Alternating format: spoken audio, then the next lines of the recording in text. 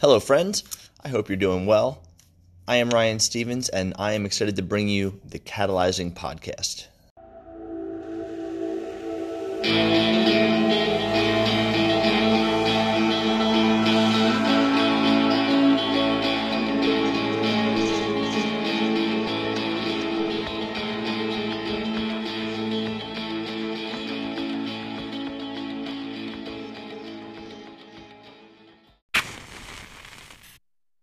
How's it going, everyone? I hope you're having a fantastic day.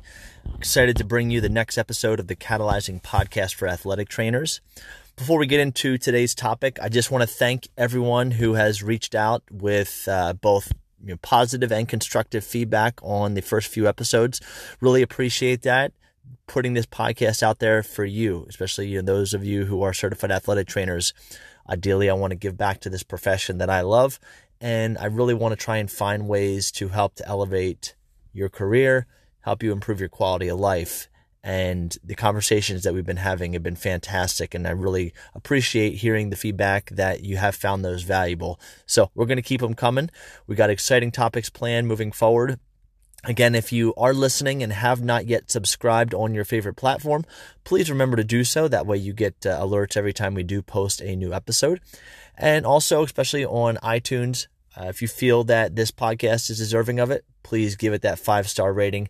Any kind of feedback and comments in the reviews for any of the podcast platforms is greatly appreciated because it helps other people see that this is worth their time and investing and listening to. So on that note, I'm excited to bring you Harold Gibbons. Harold Gibbons is the guest on today's podcast. And Harold is a fitness coach who I met a number of years ago, and he works for Mark Fisher Fitness in New York City. And Harold is really a fantastic person, an amazing mind, and a very caring individual who's passionate about both the coaching aspect of working with people to create a change in their lives, but also the science behind what he does. And today's topic is going to be called Building Ownership in Your Patients. So he's going to talk about what we do in regards to building ownership in his fitness clients. And we're going to also talk about the parallels and relate that to, as athletic trainers, how can we build more ownership in our patients, taking control of, following the rehab programs or developing some ownership and sticking to the advice that we are providing. Harold is a coach with Mark Fisher Fitness, like I mentioned, and he believes in everybody's ability to take control of their lives, and that's what guides his coaching. His purpose as a coach is to elevate exercise as an empowering tool to enrich the quality of life of those that he works with. They call him ninjas at Mark Fisher Fitness, and as well as his personal clients.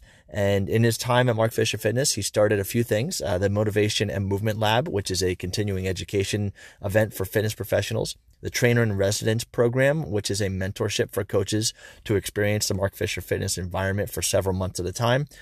He also runs the Mark Fisher Fitness program design team, which writes programs personalized and group for over 800 of what they call New York City's most ridiculous humans. I love that. He's also, his latest passion project is the Mark Fisher Fitness Explorers Club, where he's encouraging their community to get outside and explore the natural world as much as possible. So he's very much into mountain biking, getting outdoors, hiking, and he's trying to bring that world to his coaching as well. It's really cool how he blends the progressive exercise strategies as well as some contemporary coaching concepts to really create some empowering experiences with the coaches that he works with and with the clients that he guides of all ages and ability levels. You can find him at haroldgibbons.com, HAROLDGIBBONS.com.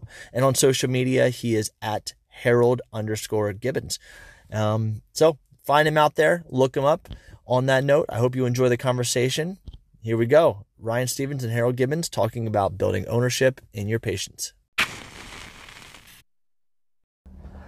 All right, Harold, it's fantastic to have you here on the Catalyzing Podcast. Thanks for having me over to Mark Fisher Fitness Hell's Kitchen today. This is pretty awesome. Awesome having you over here. I can't believe I've known you for this long, and this is your first time visiting the clubhouse. Hey, I'm excited to be here, and it's fantastic because not only did I get to come over and hang out with you a little bit, but I'm going to have some really great info to take from here back to my team at work as well, to learn from the great things that you're doing. So that's just fantastic. So first of all, thank you for inviting me out here to join y'all. This is fantastic. We haven't done a meeting like that in a while, and thank you for going through the entire like hour-long workout with us as we like learn the new class cycle. Absolutely. This is fantastic. So, for everyone, Harold Gibbons, I met him a number of years ago at Perform Better Functional Training Summit in Providence. And I gave a little bit about his background in the introduction, but, we're really going to talk today and have a conversation about the topic of ownership. And before we get into that, this is something that I've witnessed, Harold, you over the years through social media and getting to know you. I could tell that this is an area that you very much embrace and that you portray in your professional life and personal life, when the concept of ownership personally and professionally. So that's why I wanted to talk about this with you. But first of all, tell us a little bit, Harold, about your journey. What led you into coaching? And just for all of you out there in the audience, Harold he's not a certified athletic trainer, but like I mentioned in this podcast, we like to learn from other professionals in other realms. Harold is a fitness coach, and he's been doing it for a number of years. So tell me, Harold, what has your journey been? What led you to coaching? I had a few really, really inspiring mentors and a few mentors who taught me what not to do. So I first left high school to study music. My band teachers, plural, were like some of the best teachers I ever had. And the thing that I liked about them was that they taught me things and asked me to work hard at the same time.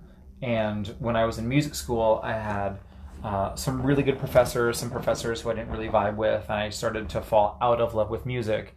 At the same time, I started working out as an escape because it was fun. Like I got to get away from the hard work of music and go into the joy of the gym. And around that time, I also watched my dad's health decline pretty quickly from complications from diabetes. And at that time, as I was trying to figure out, hey, maybe playing music every day or teaching music, or I really was into like cymbal design, like to make cymbals for drummers. And maybe that's not my calling anymore. And I was watching my dad's health decline. And if I'm looking at type 2 diabetes and everything in metabolic syndrome, it seems like it's rarely an information gap. People mostly know what to do. They just struggle to actually do it. And I sort of like watched the real world consequences of that. And I decided I was going to go back to school for health and phys ed. And then when I was student teaching for my like last semester of school, my dad passed away. And I had an almost instantaneous realization that if I was working with even a high school senior, it might be 20 or 30 or 40 years before their ability to act in a health enhancing way is really tested. But if you're looking at adults, even people who are not considered old, but basically are learning how to take care of themselves in real time, the ramifications of certain decisions are much greater, much faster. And I very quickly was like, you know what? These high school seniors are probably going to be okay for a while, but like the other people who are my dad's age need help now. And I decided that I wasn't going to teach in a school setting. I was going to teach in a different setting, and sort of bridge this weird like youth performance and geriatric care gap where I was working with people in a JCC on Long Island, where I think like my youngest client was like 57, and then a lot of like high school and college baseball players. And I like the 57-year-olds and I like the 17-year-olds, but I wanted a combination of both. I wanted people who at a healthy age were realizing that they needed to be more proactive about their behaviors. And around that time, I ended up meeting Mark Fisher, Brian Patrick Murphy, and Kyle Langworthy at Perform Better. And it might have been the year or the year before I met you. Okay. I want to like go back through my archives. Yeah. When I know the year that you and I met, not to digress, but Mark was there and I met Mark as well. So it was probably the year before. It might have been the year before that. Yeah. And I realized like as crazy as they seemed for such a more straightforward environment, I was like, oh, these guys really understand. I mean, the tagline, like the back of my shirt says, serious fitness and ridiculous humans, and I realized that they were like the epitome of both that I sort of wanted to step forward into. And I just 3 days ago celebrated my 6-year anniversary here, and I've been like just very, very excited to be able to do really serious exercise science in a community of both coaches and we call all the clients ninjas. So the Ninja Army as a community might be, I think, one of the most supportive communities on the face of the planet. So that's how I met Mark, and sort of the decline of my dad's health and his passing, and then all of the mentors I've had in strength and conditioning have sort of like brought me to where I am today. It's fantastic. And I know one of the parallels between strength and conditioning fitness professionals and certified athletic trainers in the sports medicine realm is that they both are looking to make a positive impact on someone's life while that person may be going through a difficult time. Yeah. And in addition to that, you talked about, the high school senior may not realize that they may not need a lot at that point from a health perspective. It's went down the road is where they have the issues. We're also looking at it as how can we manage these injuries right now in those high school seniors and those young people to keep them from having health issues down the road. So very, very similar parallel. Yeah. And a big part of that, both in the rehab setting and in the fitness setting, is really getting people to take shared ownership of their fitness, of their rehab program, along with their coach, with their athletic trainer. Right. But there's a lot of reasons that people have difficulty sticking to rehab programs and exercise programs. In your experience, what are some of the reasons or the major common themes you've seen with people that really lead to them having difficulty sticking with that program? What are the roadblocks you see?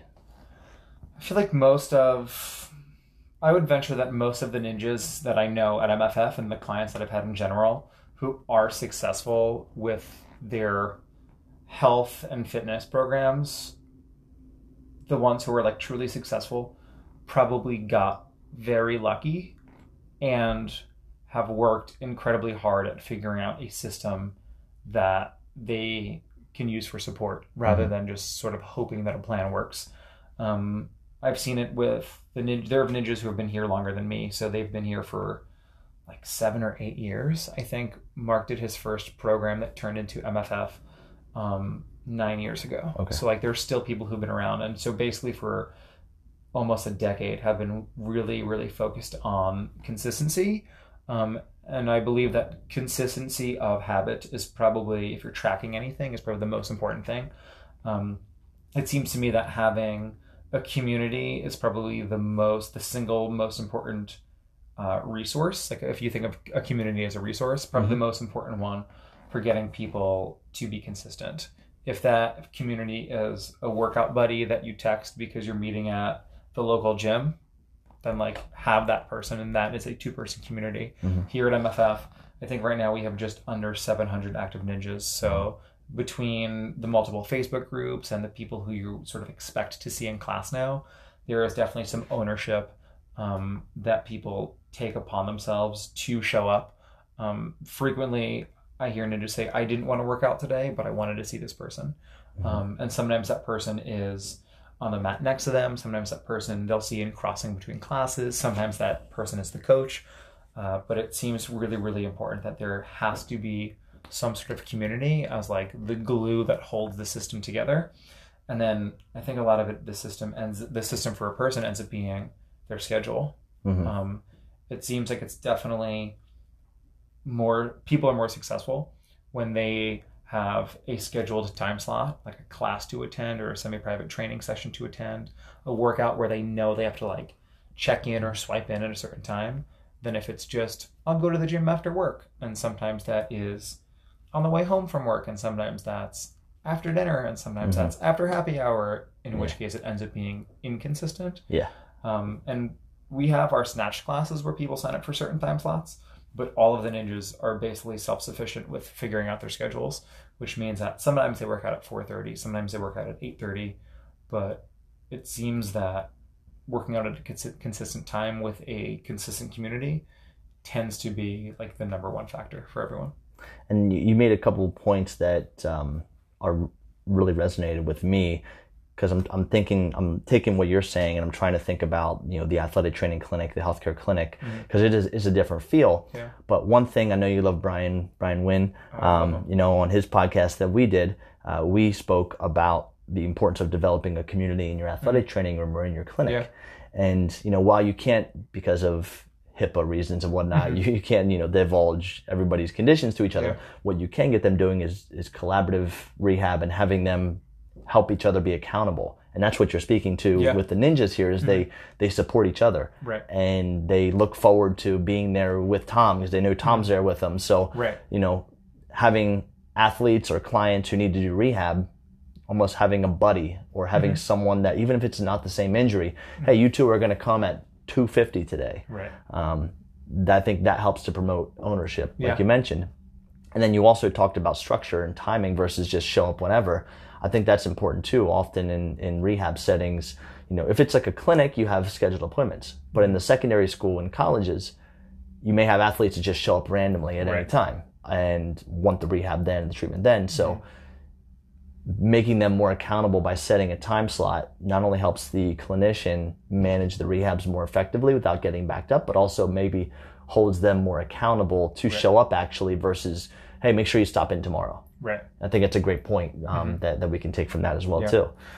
Yeah, and we frequently see that I mean, most everyone that I train, if it's my first time that I see them, then I sort of have to do some digging to figure out like what their a day in the life is. Like if I was training you for the first time, I probably wouldn't ask that many questions about your medical history or like your movement background outside of like just enough that I can like for myself clear you to do some basic stuff. But the majority of the questions that I'll probably ask you in our first session are about who you are as a person, not how you move or who you are as a body. And that seems in my side of training in a fitness population that I can generalize as like probably underserved by like traditional mass fitness. For most of the ninjas that I see here, I believe that I'll get better outcomes if I can first connect with their like the base of their nervous system. Like I want to first make your like lizard brain trust me before I talk about like, hey, like I think this is why you're having this problem. So most of the conversation ends up being like, hey, what train do you take here? Because we're in New York City, right? Like which branch of the subway do you take?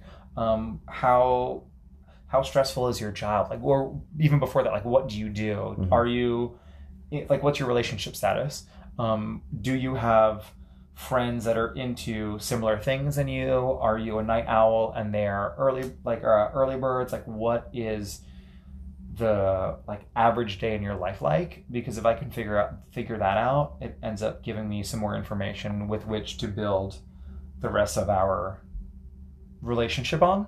And I'd definitely rather focusing on the quality of that and making sure that you feel safe in my care than making sure that the training is 100% perfect and knowing that you're not getting an experience that you find empowering.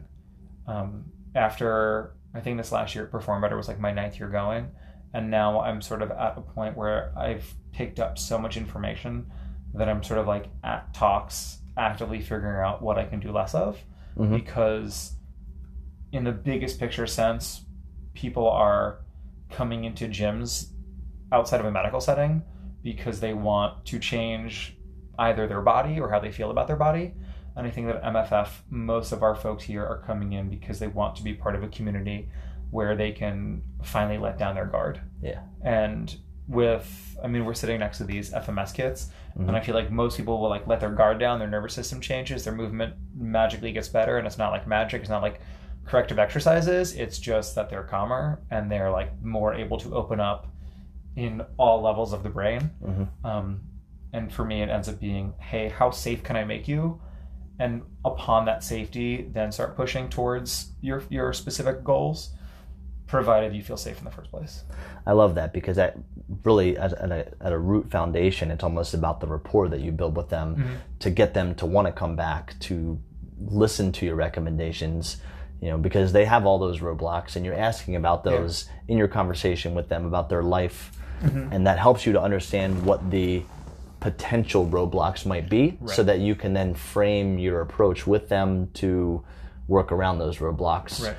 Maybe sometimes, not directly, but being sly with the fact that I know they need to do this exercise 5 times a day for them to really increase their mobility, but the reality is I know they're not going to do it, so I'm going to set them up for success and say, all right, this week I just want you to do this 3 times a day. Yeah. And if you do that, you're a rock star and you made it successful. And then they show that they can do that, and then it's a lot more likely that they're going to be able to do it 4 times a day, because they get buy-in then that it's actually helping them. Right.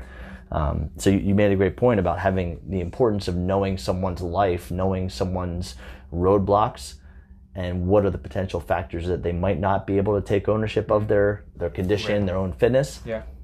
because I don't think it's because people don't want to get better or they don't want to feel better. They just, life gets in the way and difficulties happen and they don't know how to manage that, or they don't make what they need to do with us a priority because of other things in life popping up. Yeah, I mean, you use the phrase roadblock, and I feel like that's the entirely appropriate phrase for the vast majority of the world. If you're like physically driving somewhere, and I'm only thinking about the irony here because literally the majority of the ninjas take the subway here. Yeah. And I frequently ask them about driving, and they're like, "No, we don't have to drive cars. We're in New York City." Yeah. But for me, it's almost more important to know about the literal roadblocks on somebody's commute from home or work to the clubhouse than it is to know about their medical history, because I can learn more about how to take care of them, literally knowing where they're physically coming from, than if when they were like 14 they broke their leg skiing the last time they went skiing. Yeah.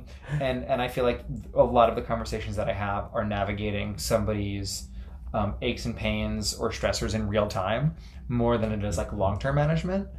So like when we are working with medical professionals, when we have a ninja who's working with a physical therapist or a doctor of like an MD who is like, hey, here are limitations, almost always I'll default to, let's follow your doctor's advice, and painful movement is like my one limit, and I trust you to take care of your body. Like you as the owner, the driver, you and your body, like you know what's going on. And even in that, like language-wise, I separate the brain and the body, and I know it's not like that. So for a lot of the folks that I see, it's trying to make sure that they feel safe enough. If we're like thinking of measurements, like if I wanted to test your HRV before and after and some sort of intervention, if I know what your nervous system's doing, and I am aware enough that there's enough variables in our non-clinical setting that would probably be more stressful for a lot of people than it's worth.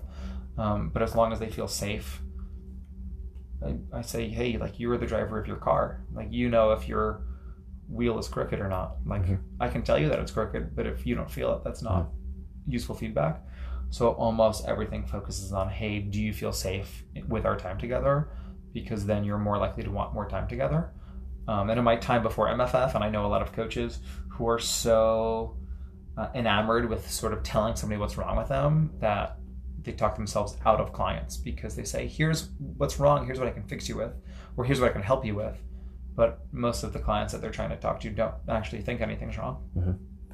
I love that. It's you know, what did you say? It's your own car. Yeah, you have to drive your own car. Yeah, I love that. That's a great way of visualizing it. Yeah, and like I feel like a lot of in this world where we've got so much of the MFF training team education comes from exercise science, like high level exercise science and sports performance. And right now we're heavily influenced by the Postural Restoration Institute. And it's definitely easy if I run with the car metaphor, it's definitely easy for us to get super focused on that, and we'll occasionally go too far. And we talk with somebody, and we're like, look, your body is a Ferrari F1 car, and we really need to make sure that we've got every possible variable dialed in. And the person's like, I don't know what a Ferrari F1 car is. I'm like, secondhand Honda Civic. I just need to get from point A to point B. Like, just let me go. Yeah. And it ends up being, as like a training nerd, it ends up being a really good reminder for me. Like this person doesn't really care about whatever acronym we could throw at them. They just really care about like getting from point A to point B. And that's probably going to feel better for them if there's no traffic and they get a good radio station. And if I can like remove mental barriers and literally play good music, I'll probably have better outcomes. I love that. It's like it's so You're complex, right. But it's so simple at the same time. You're right. Both fitness and rehab, there's an art and a science to it. And you learn lots of the science. The art comes knowing when to do things, when not to do things, or how to adapt messaging, how to adapt approach in a given situation. Yeah. And you just learn that over time. We're not, if we don't have that right when we start, and that takes a lot of time. One thing that I noticed today going through your little your workshop was your coaches are doing a really great job with the way they cue things. And I think cueing is a big way that we can help to promote ownership of exercise by helping people feel more comfortable and understand it better. What are some specific strategies that you and your team use to really build independence with those exercises? Because you can't be coaching them every moment of every day. Right. They might have to do some stuff on their own as well. Mm-hmm. What are some strategies you use to build that independence in them in the same way that athletic trainers would do in building independence with rehab programs? Yeah. My guess is that big picture, everyone who's cueing and instructing exercises, if it's an athletic trainer, a physical therapist, a coach, like a strength coach, that basically all of us have the end result outcome. I know, like, if you're in a medical setting and you're navigating pain, then like Amanda Ting, one of our coaches, is a physical therapist, and if she's in the building, I'm like, go talk to Ting. That thing hurts. Like, she will feel more comfortable and probably better serve you. But really, our goals end up being, can you get into certain positions that we know are biomechanically safe and musculoskeletally appropriate? Like, can you get into a position that we know your body should be in, and in that position, can you feel certain muscles that will be useful for you to be able to recreate that position? So it feels like half of our coaching is like directly in line with everything that Nick Winkelman's research has talked about, and really being specific about giving instruction that might include internal cueing. But one of the things he talked about at Perform Better this year was the last thing that you say should be an external cue, where you're creating a story, like a visual story or like a mental story, right? The metaphors where people can say, oh yes, when I'm in my hinge position and I'm doing a bent over row, I want to feel my hamstrings. I want to make sure that I can be aware that my obliques help tie my rib cage to my pelvis. Maybe I reach far enough at the bottom that I feel my serratus turn on, and those are my sensory motor like goals, as hamstrings, obliques, and serratus. And the last thing that I would say is, this is a tabletop position, and they can just visualize what a table looks like. And I want to make sure that somebody knows the positions that are desirable. They know just like 2 to 3 muscles that like they're probably going to be focused on driving some attention to. And I found that with that specific split of mindfulness of, hey, this is the position we're looking for, and here are the things we want you to feel in that position, it gives people, it's weird because it could sound really complex. I think once ninjas get used to it, then they're like, okay, great. I'm like looking for a few things visually. I'm searching for a few things kinesthetically. And then we basically spend the rest of our time like praising people for finding those good positions. I would much rather ask somebody how they remembered to externally rotate at the hip while standing out of a squat than say, your knees are caving, your knees are caving, your knees are caving. Like, I don't think that's good coaching.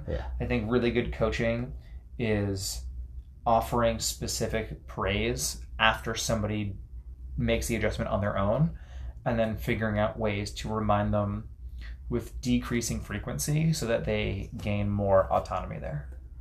One thing Nick said this year at his presentation was, speaking to that, is you're not a good coach, you're not a good athletic trainer, you're not a good physical therapist if they can't do it without you being there.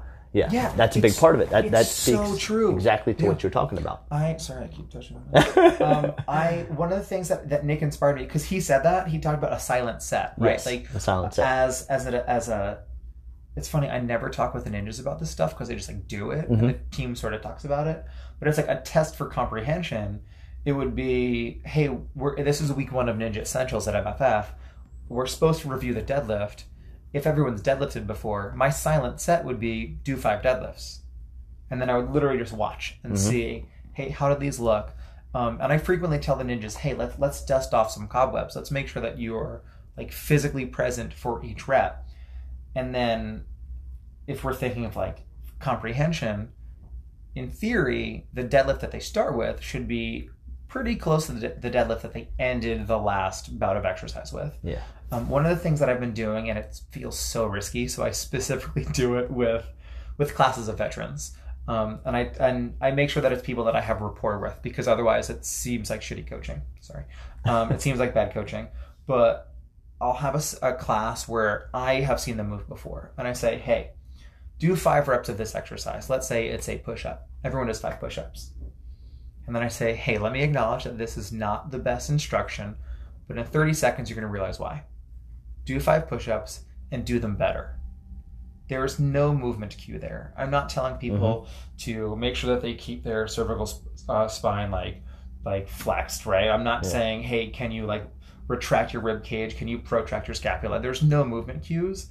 And every time I've done it, since I've started doing it after Winkleman said this at Perform Better, I finish the second set of 5, and then I turn the coaching emphasis to the class, and I say, ninjas, there's up to 15 of you in here. What did you think about? How did you know to make this set better?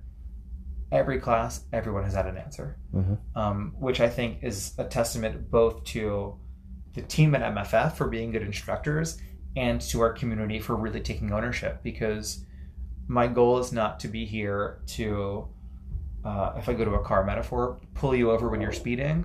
My goal is to be here to be like, hey, you're speeding, and to have somebody say, yes, I'm doing it on purpose, or for them to say, oh, I had no idea. And almost everyone is aware. And it's like truly a privilege to be part of. But it's definitely one of like the trickiest things I've tried to navigate. Like, do them better now, and then ask the individuals in the class, hey, what did you do to make it better? And they always have good feedback. Like, this community is awesome. I think that it's not just these ninjas. We have special people in this world, but I think that any coach who tried to do the same thing after they established rapport and there was safety could get similar outcomes. And I think that transfers ownership to the ninjas, to the patient, to the client, which is making it more likely that they're going to stick with it and do it. Because, the silent set concept, the part where you're asking feedback, and I love the analogy of, do you know why you were speeding? Right. They know they were speeding, or they didn't realize it. Same kind of concept with the exercise.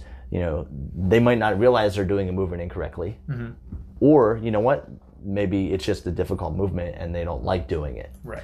And getting to that root of it is a really valuable way to get them to take ownership of what they need to do. Right. So absolutely what you're talking about in the fitness realm can very much be applied in the clinic and the rehab setting with athletic trainers, and getting student athletes and getting patients to take accountability of what they need to do. The concept of the silent set, the appropriate cueing, not over cueing, which you mentioned, is very key, because I've done that many, many times early in my career. You want to sound smart, you want to sound like you know what you're talking about, but then you confuse them. And you overfix, you overcue. Yeah. And then they can't retain it. And because of that, they have issues. One of the other things I've played with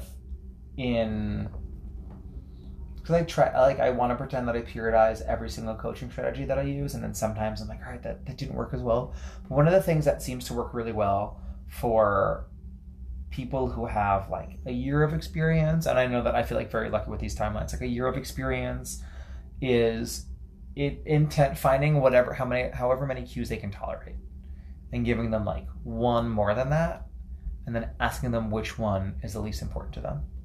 So let's say it's a deadlift, and like we're really practicing their deadlift. I might start, if I'm starting from the ground up, I might say like, yes, like create that short foot, and these might not be the cues that I'm giving them, but it might be like suction cup, your feet are suction cups, like suction cup your shoe to the ground.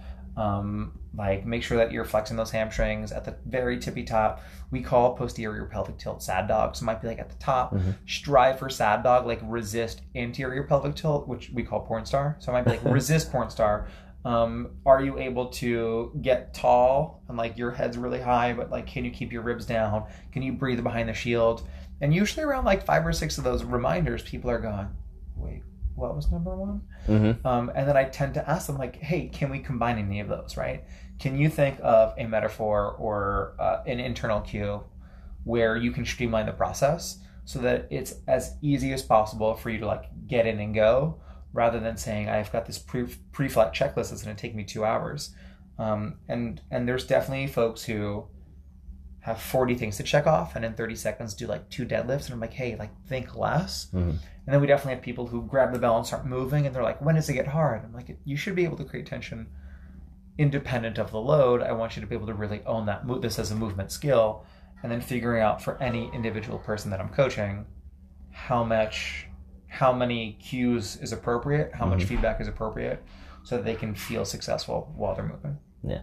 And similar to that, we tend to, in rehab, give too many rehab exercises. Right. So because, it's almost like giving too many cues. Right. you don't know which one worked, which one made a difference. And I'm guilty of that absolutely, throughout my career, and getting excited and thinking, oh, I'm going to have them do all these exercises because I know it's going to make a difference. And they get better. And then I don't know which one made them better. Or, you give all these cues. You don't know which cue was the difference maker that they retained it. So every time you have to give all those cues. And then weed them down over time. It's just, it's a time suck, So what's going to be really important in that takeaway is, really focusing on what are the main things that you have to do. Right. So in rehab, we give too many exercises, and what really leads to that is confusion, and you don't know which one made a difference. So what you were talking about is right in line with that, with giving too many cues as well also. And then sometimes one of the cueing oversaturation strategies I'll try to play with is at the end of a set or like between rounds, make it community driven, right? Ask the group, hey, which of those worked for you or which didn't work for you? I'd rather be positivity bias and be like, what did work for you? But anything that we can check off more of or intentionally take off the list seems useful. And I've definitely found in this particular environment where the community drives so much of the class experience, I get lots of good information from my fitness friends. I probably get better information from the ninjas as they figure out what works for them, because all of those individual N=1 case studies ends up being like, I think I did the math the other day. I think I've taught in the last 6 years at MFF, I think I've taught like 7,000 hours, something like that. So like I'm not even close to like my 10,000 hour goal. And I feel like of the time that I've put in here, I have so much feedback from the ninjas. Where if I take each ninja in hours, it's probably 20,000 hours of face-to-face coaching time with people who are like, here's the thing that worked for me. And I'm really trying to make sure that I am informed by the community as I inform more people in the community. I love that. It's sometimes not easy to ask that kind of feedback to your patients or to your members, because of ego, or because you're afraid they might say, oh, that didn't help me. But being vulnerable like that and asking for that feedback of, which of those 3 exercises today do you feel made the most impact for you? Well, that's going to resonate with them. They're going to appreciate that you're listening to them. And you're going to know, I better make sure that exercise is there tomorrow when they come back in and do that again, because that's going to show that I'm listening to them. And the holistic part of rehab, the holistic part of fitness is more than just the physical exercise, but also that emotional connection, that feeling of being cared about, being listened to.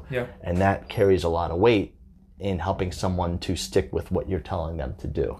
So that's very powerful, to keep that in mind as well too.